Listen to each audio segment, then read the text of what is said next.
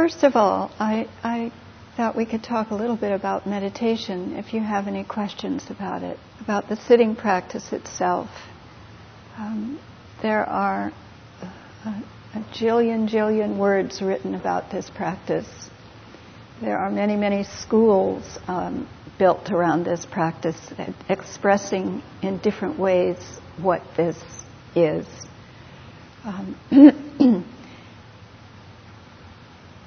But all of those words come out of this very simple thing that we're doing.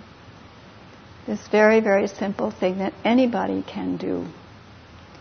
It's the greatest thing about it. You don't have to be smart, you don't have to be rich, you don't have to have a good education, you don't have to be anything special at all. Just human being.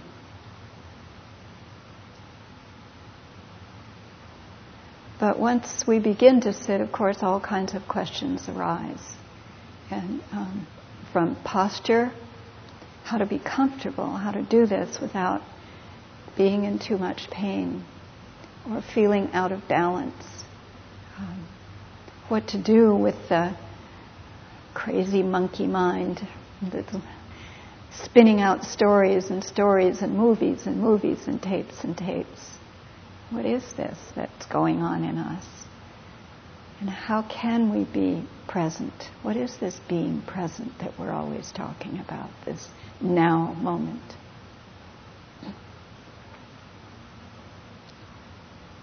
So are there any questions? Any discussion about this?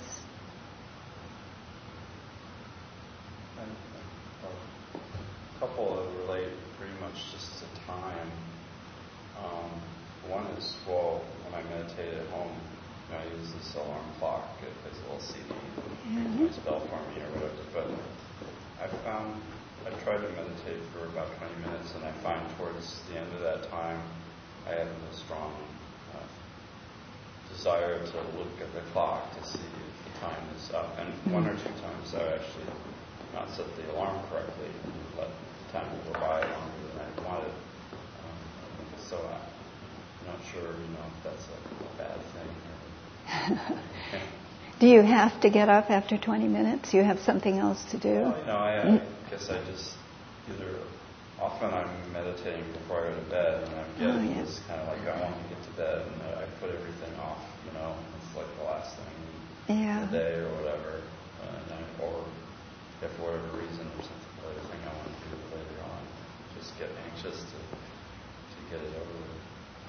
It's very helpful if you can allow yourself enough time not to set the clock and just go by your own internal time. And sometimes you'll find you've only sat 10 minutes, even though it seems like forever. And sometimes it goes by in a flash and you've gone much more than 20 minutes. So that you discover your own rhythm rather than imposing something from the outside on yourself. But if you've got a deadline, of course, it's like setting the clock to get up in the morning. Right. Okay. Yeah. Well, so the other one, I was with another group and they were sitting for something like 40 minutes, and I just found that to be like totally intolerable. I just couldn't sit that long. So. You get used to it. Yeah. Just try it a little bit at a time. Right. And if you don't force yourself, it takes a long time for the body especially to believe that you really mean it when you say you're not going to get up and run around anymore. There's something in us that just is so key to keep going. And I can feel my body saying, you must be kidding. Come on, it's time to get up now.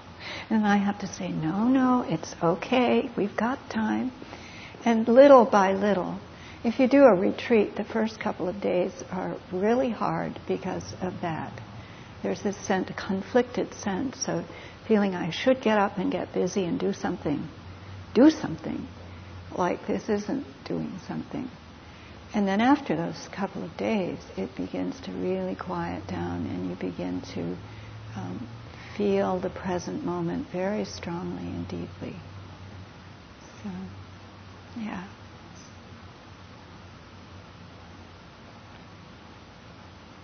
Yes?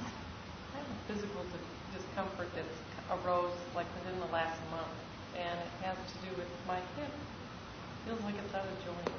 And I don't recall at all being injuring it or sitting, I don't remember exactly when it started to happen, but it seems to have persisted for about a month.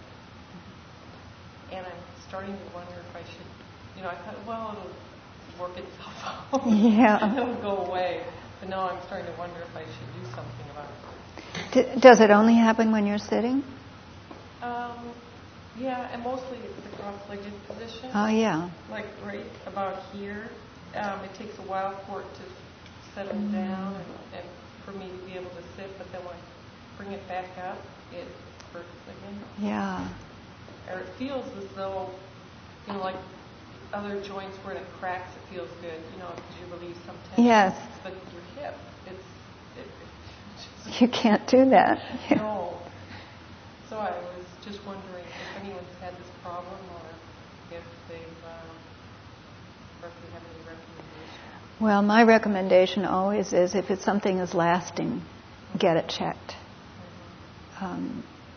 If it's just for a few days or even a week or so, then you can ride it out and usually it gets better. But if it's not getting better, then I would get it checked out.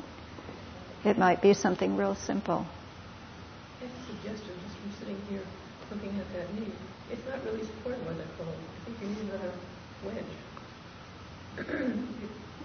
There's a space underneath the knee. Are you sitting on a real flat pillow? I'm sitting on one of these. I see. I don't know those very well.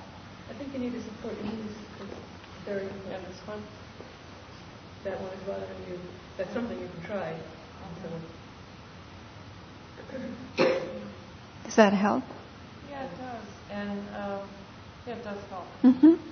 But it just doesn't feel like it used to. Yeah, well, it's important to be comfortable, because if you're not comfortable, you won't do it.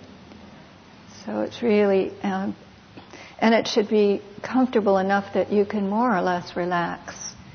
It's funny because we're sitting in this sort of upright position, but if you're balanced in it, you can really relax. And let the bones and muscles take care of themselves. We don't have to impose ourselves on our muscles to hold them. They're already holding by themselves. My hand is already fine. I don't have to be stiff and hold it really stiff to hold it together. I sit Zen. So what you see me doing is the Zen position with this mudra, we call it, where we hold the left hand with the right hand and the thumbs touching. This is the cosmic mudra. But in Vipassana, mostly it's the hands on the knees, or sometimes the hands held this way. Whatever works is what you need to do. Whatever keeps you comfortable and focused. It's a very focused practice. We're usually all spread out and taking everything in, and when we stop, we begin to focus down on this one place. We take a backward step, one teacher says. Sit down and step back from everything, just for a while. And then when we get up, it all begins to come in again. But we're not so distracted by it. Often we're so distracted, we're turned around by the world. And it's very well to learn to take our own place in the world so that we're not spun so hard around by it. We can meet it with our own integrity. So that's what this is about. Yes? I don't know if this is the right place to ask. I know that you're focused here on asana or insight meditation. I was just wondering if you might say a few words about the long-term impact of vipassana as contrasted with tantra or TM meditation or other meditation techniques. Oh, I think at bottom they're all the same. And different people go to different ones because they approach it differently. And some people are more comfortable with one kind, one flavor. I say it's like Baskin Robbins. It's all flavors, but it's the same ice cream. It's one basic teaching. It's Shakyamuni Buddha's teaching. And every single school of Buddhism agrees with all of those teachings. And of course, Tantra has its own take that's very elaborate and fancy and colorful. And Zen is apparently very austere, though actually it isn't at all. Kind of looks like that, though, the Japanese version. So all of that's extraneous, really.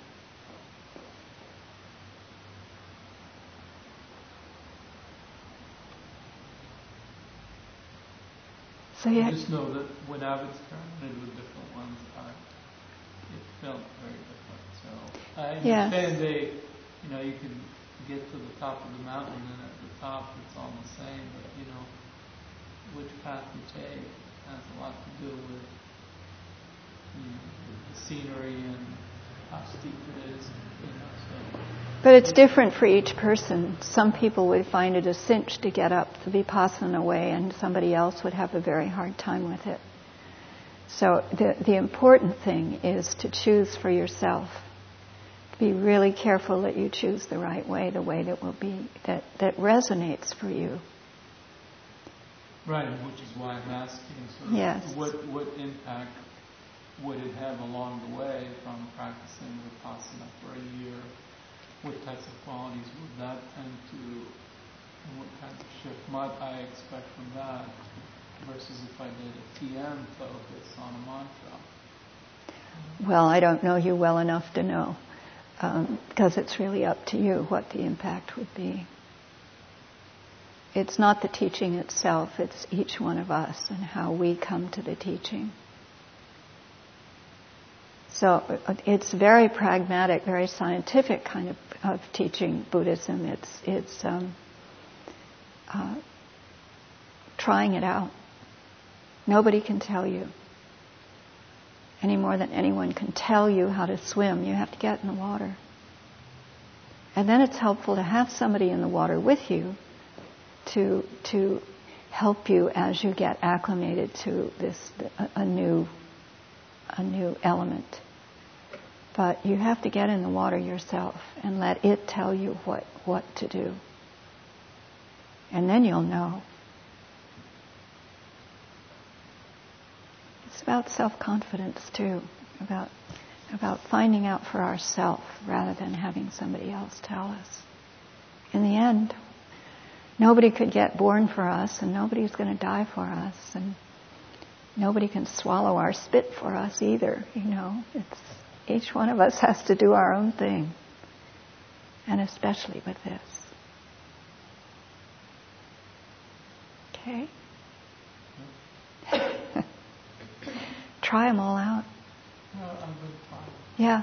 I'm not looking for anyone to tell me what to do, but it's not really an issue. But practices, and I know they're all very different, very, very different. If there's been any studies or anything that says not that I know of. No. And I know many people who go back and forth. I know Zen people who sit Vipassana. They go up to Spirit Rock 3 or 4 times a year. I know Spirit Rock people who come down and sit Zen retreats.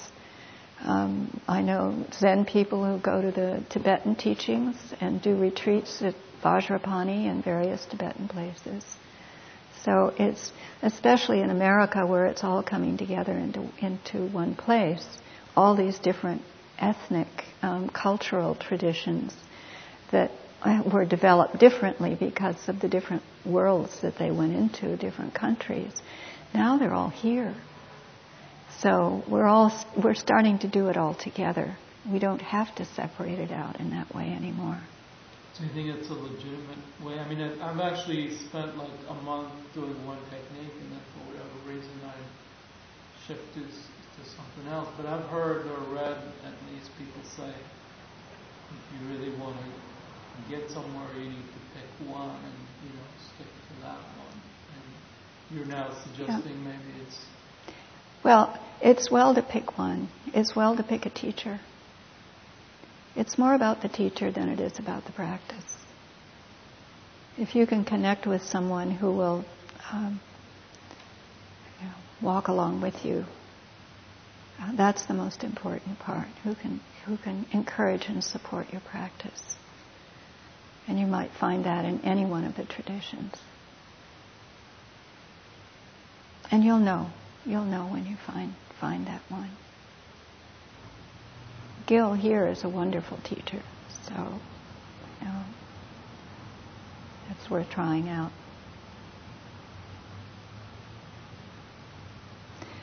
I came prepared to talk a little bit about the first teacher, the first Buddhist teacher, who did not consider himself to be a Buddhist at all, of course. In Zen, we celebrate the various,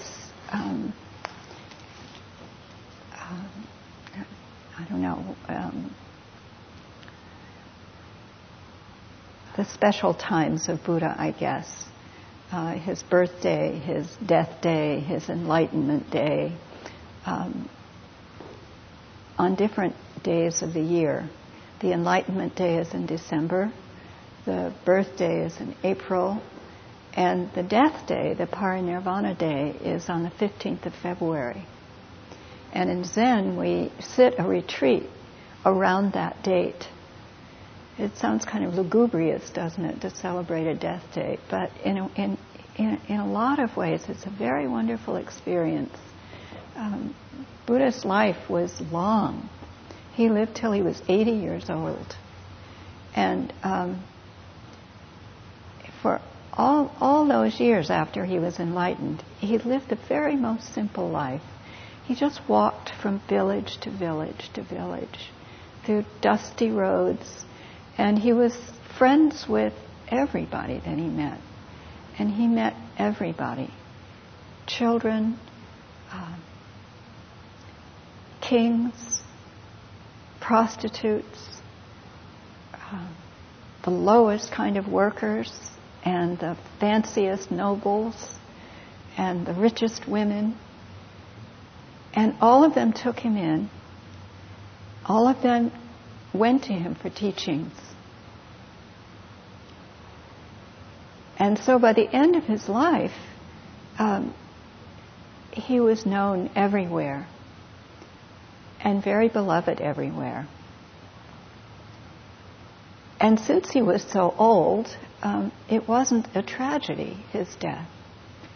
And he himself made it very clear that it was that one of the most essential parts of his teaching were the impermanence of all things. And so when his students noticed that he was starting to fail, they said, "My gosh, Buddha, usually you're so strong and so well put together, and you're looking kind of seedy now." And Buddha said, "Well, all things fall apart, right? Remember, I told you everything is impermanent." He said, "I'm old. I'm falling apart. Everything that is put together falls apart. It's a law. The law of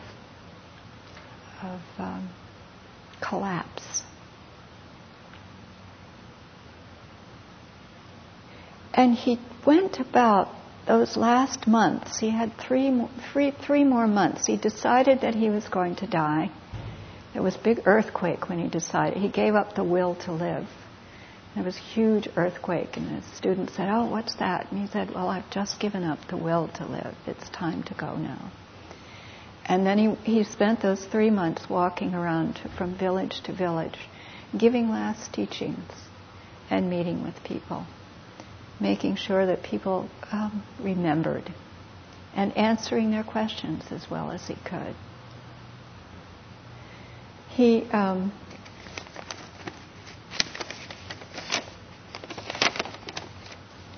I wrote them down in order that he did them because it was so interesting the way he did. He taught the Four Noble Truths, which was the very first turning of the wheel. As soon as he was enlightened, he went to seek out his friends and told them these 4 truths that that we add suffering to our ordinary suffering. That we, of course, the world is full of hard edges and our body is always falling apart in one way or another. But on top of that, we add all kinds of anguish. And that anguish comes from wanting too much or not wanting, which is another form of wanting, of desiring, greatly desiring, and greatly pushing things away, with the illusion that there's something here, and that there's something here that's incomplete. And then the third noble truth, that we really don't have to do that. And if we don't do that, suddenly our life is filled with light. And the way not to do that is not to press some magic button or sit meditation for 25 years until suddenly the skies open. It's to live our life in a most simple way. To live with the right viewpoint and good attitude, and use our speech correctly. Speak well with others. Now I'm forgetting them. It's the Eightfold Path. Make our living in a useful and rightful way. And do our meditation. Base our life on mindfulness, on being awake and present, and having a meditation practice. All of those things keep bringing us back to realizing, one, how ephemeral our life really is, and how little we really need. That the truth is that we all are complete as we are falling apart. And then he spoke about having confidence in the three treasures.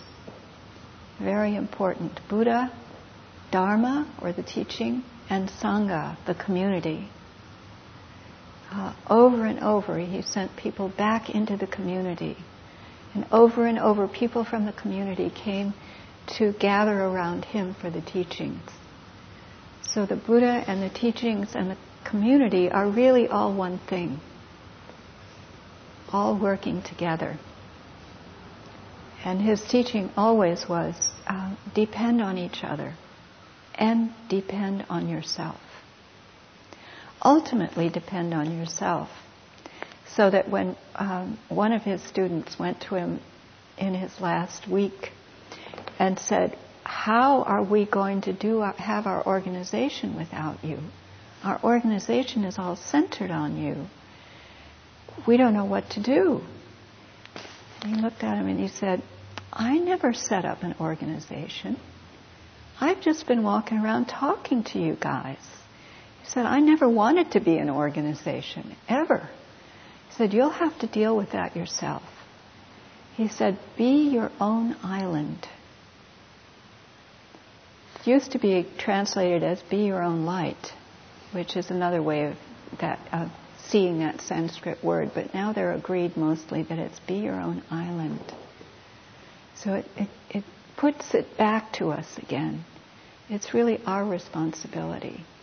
And then in community, each of us has that individual responsibility. Very important point.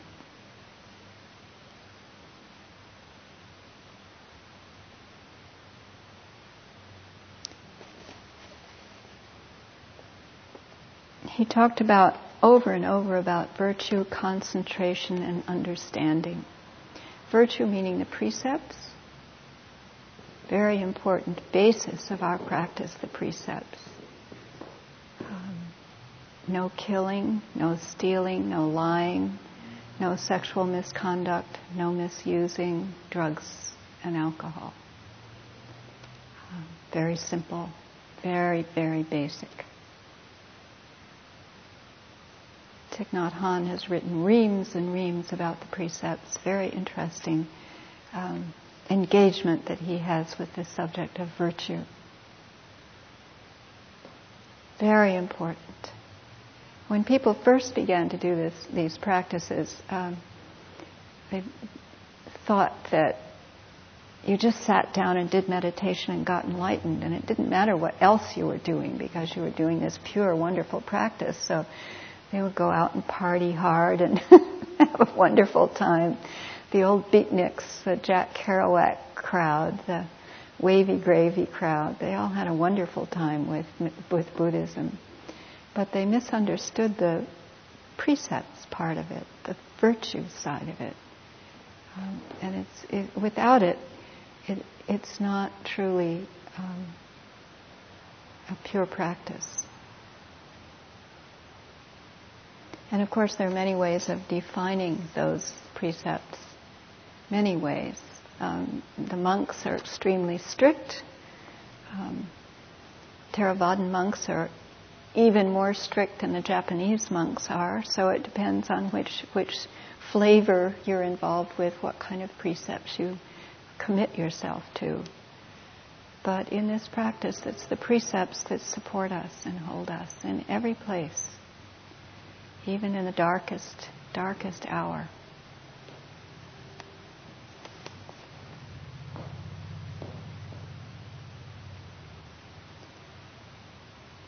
So even at the end, he was teaching. He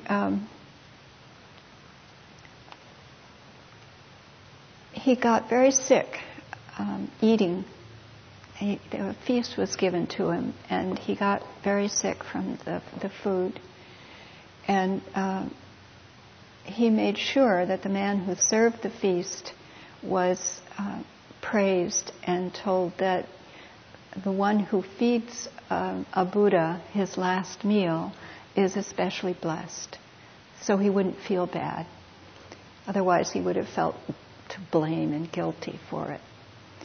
And then he asked Ananda to fold up a blanket and put it between two trees that were blooming out of season, sal trees. And he lay down on the blanket, and from the heavens flowers came down and heavenly music started playing, and all it was very elaborate and very beautiful scene. And he got kind of grumpy about it, and he said, well, that's all very nice, he said, but the important thing is for you all to do your practice, to keep faith with yourself and do your practice. Don't worry about all this fancy heavenly stuff. He said, live according to the truth. Know the truth, study the truth, and live according to the truth. And then some of them were weeping. And he said, no, the truth is everything falls apart. You'll fall apart too. It's really okay.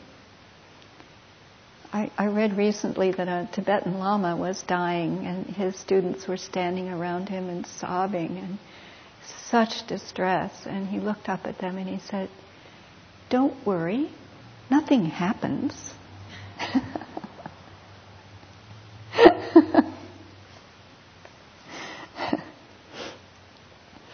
And then at the very end, a new person came up and started asking him questions about the Dharma. And the student said, oh no, you must go away. The Buddha is dying. You can't bother him with questions at a time like this. And Buddha said, no, and he gave him a last teaching and opened up the Dharma for him, and then said to Ananda, give him the transmission. He can join the group. And so the last thing he did was to ordain someone. Very, very wonderful. Actually, the last thing he did was to invite doubts. He said, okay guys, this is your last chance. If you have any questions, you better ask them now, because this is your last chance. I'm just about out of here. And nobody had any questions. He said, that's good. That's good. And then he went through all the different stages, mind stages, that he had outlined and taught all his life. And there are many of them. And he slowly went through all the different mind stages, all the way up until there isn't any mind left anymore. It's all completely merged with everything. And some of them said, "Oh, look, he's gone, he's gone." And somebody said, no, watch, he's not finished. And then he went back through all those stages, all the way back down to the first one. And then from the first one, from the mindfulness of the body, he went up to the fourth stage. And on the fourth stage, he died. So he was in the completely present moment stage when he left, which I've always thought is quite wonderful. And I always have said, I want to be there when it happens. I don't want to miss anything. And that's what he did. He was right here for it.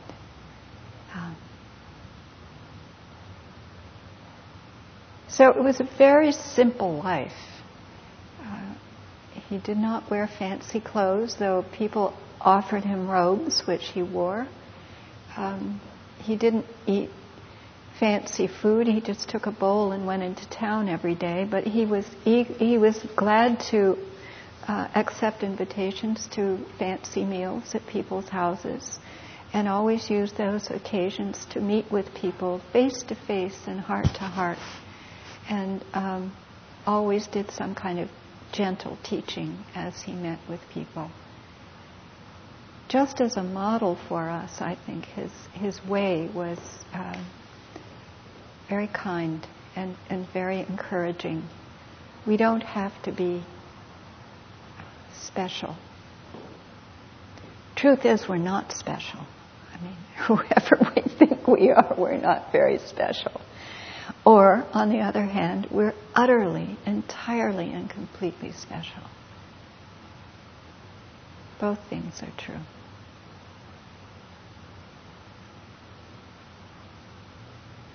So, are there questions? Discussion? We're supposed to have a discussion now, so. What kind of a tree was that? Sal, S-A-L. And they have a couple of trees there now that look, when I saw them about 10 years ago, as if they'd just been newly planted. And they told me those were, I asked if they were sal trees, and they said yes, but I'm not sure they really knew.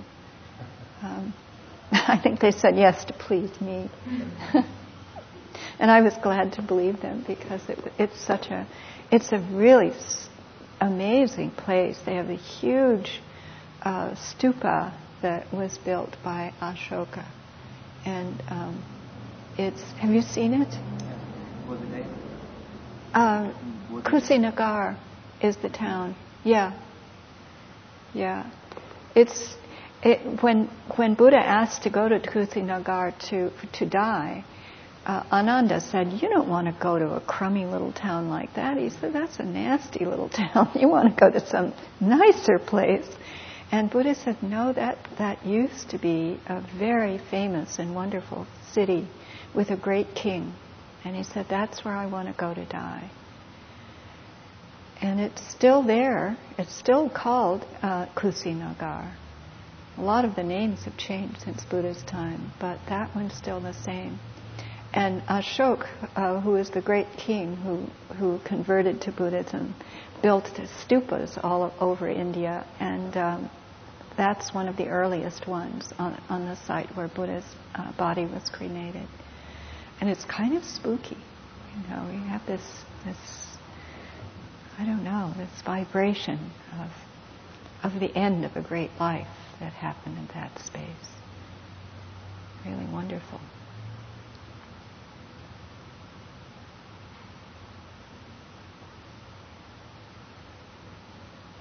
Yeah. In Zen practice, what kind of celebration would you have on this day? We don't do a ceremony in particular. At least I was never taught a ceremony. My teacher was kind of a renegade, so I I never know whether I've got the whole story or not. As far as I know, there's not a ceremony. But we usually have a retreat at the same time, and then on that day we have a discussion on that subject. And we've just done that up at Jikoji, so it's very fresh in my mind. When I was asked what I was going to talk about, I thought, oh, I know what I'm going to talk about, because I've just been doing it. Yeah.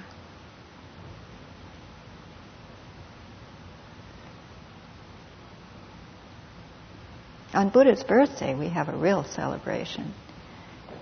There's a baby Buddha and sweet tea. Has anybody done this celebration? You've done it? So nice. Have you done it at Green Gulch? Uh-huh.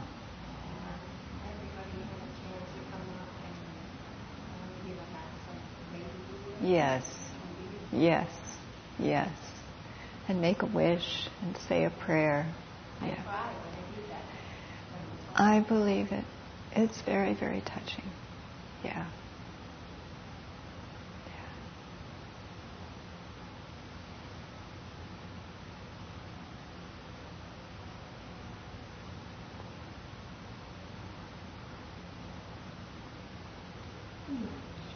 The roots of Zen and Confucianism in Tibetan go way, way, way back.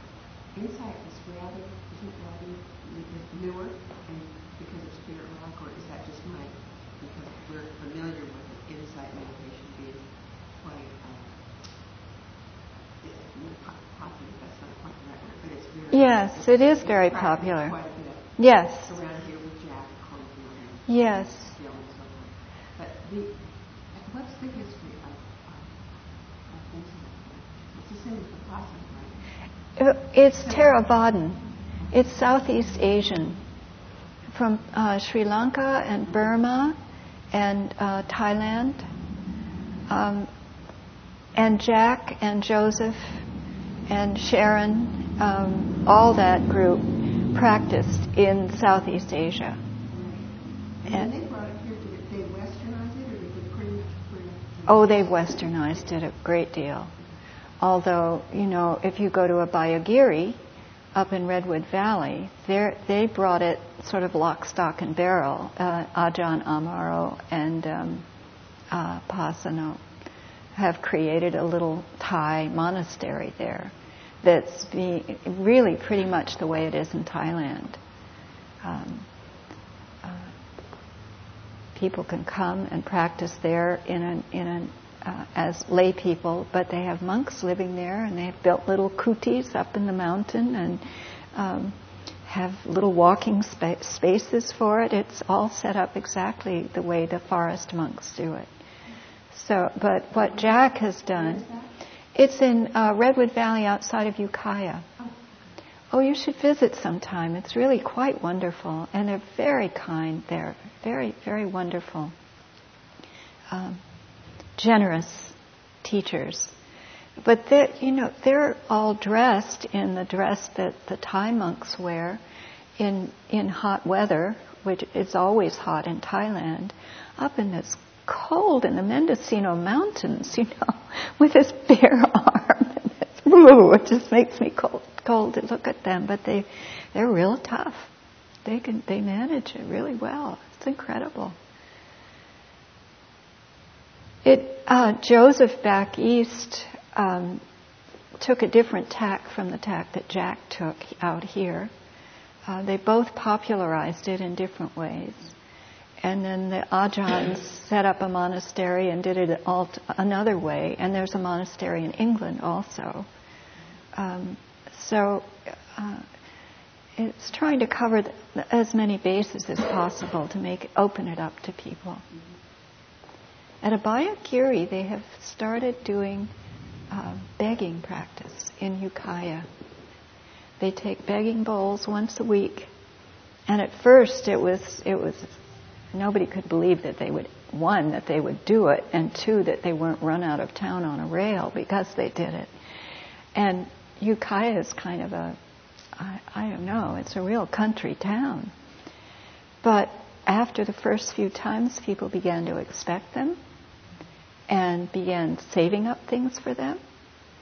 And now they know where to go, just in Buddha's time, exactly the same.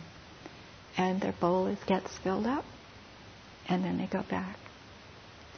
So, and it's not really begging, it's offering people the opportunity to give, to practice giving, which is the first paramita, which is the heart-opening gesture that we make. If we can just let go a little bit, even if of 10 cents, something happens inside of us. And so that's what that practice is about, is to offer that opportunity for people. Think of that when you say, oh, no, that's all right, you don't have to give me. Think of that you can offer someone the opportunity to give to you. It's hard for us. We're often used to just taking care of ourselves, thank you very much. But if you soften that edge a little bit, it's a big present to people.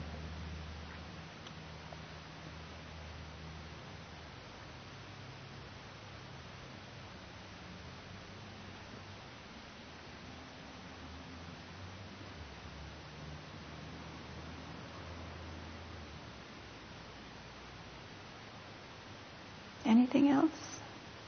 Louis? Well, I have a question about time. We sort of have expectations, I think, of rapid success, and I'm always surprised to see how little and how slow things come.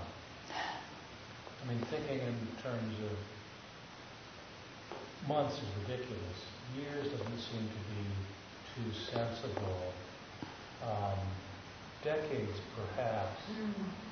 Generations, hopefully.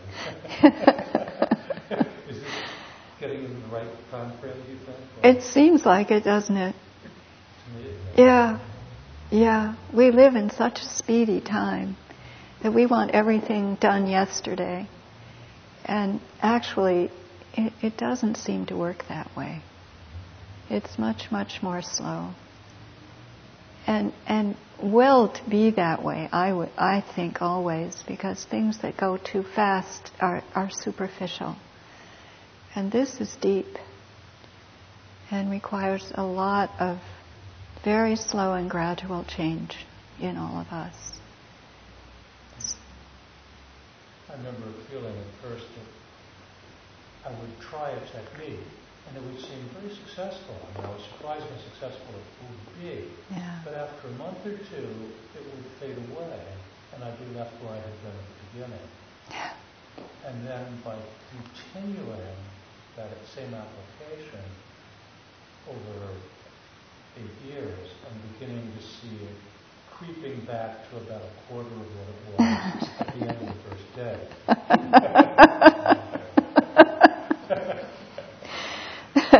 Well, in a way, it's very hard to judge your own practice. Compared to what? Anyway, we can't really remember what it was before. We think we remember, but the truth is it's not clear what went before. So in a way, it's better just to enjoy the practice that you're having now and not try to best yourself or beat yourself up because it's not very good, because you don't know. You really don't know. And Louis, do you have an idea that you really know what it is that you're expecting in your mind during your generation? Yeah.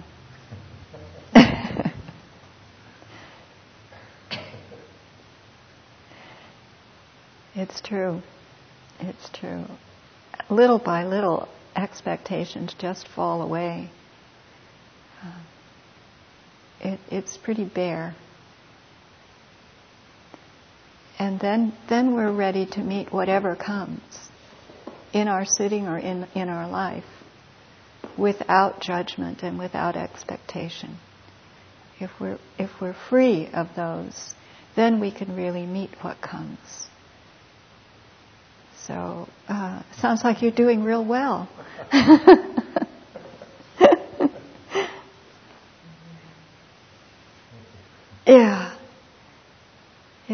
was I just hearing? Somebody said, if you just have sincere practice, if it's just sincere, that's all that's required.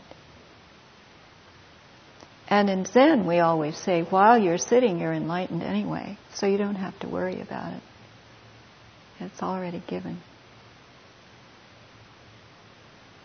But of course, we do work hard. It is hard work. Sometimes it's like digging ditches. It's real hard work. And we need to do it.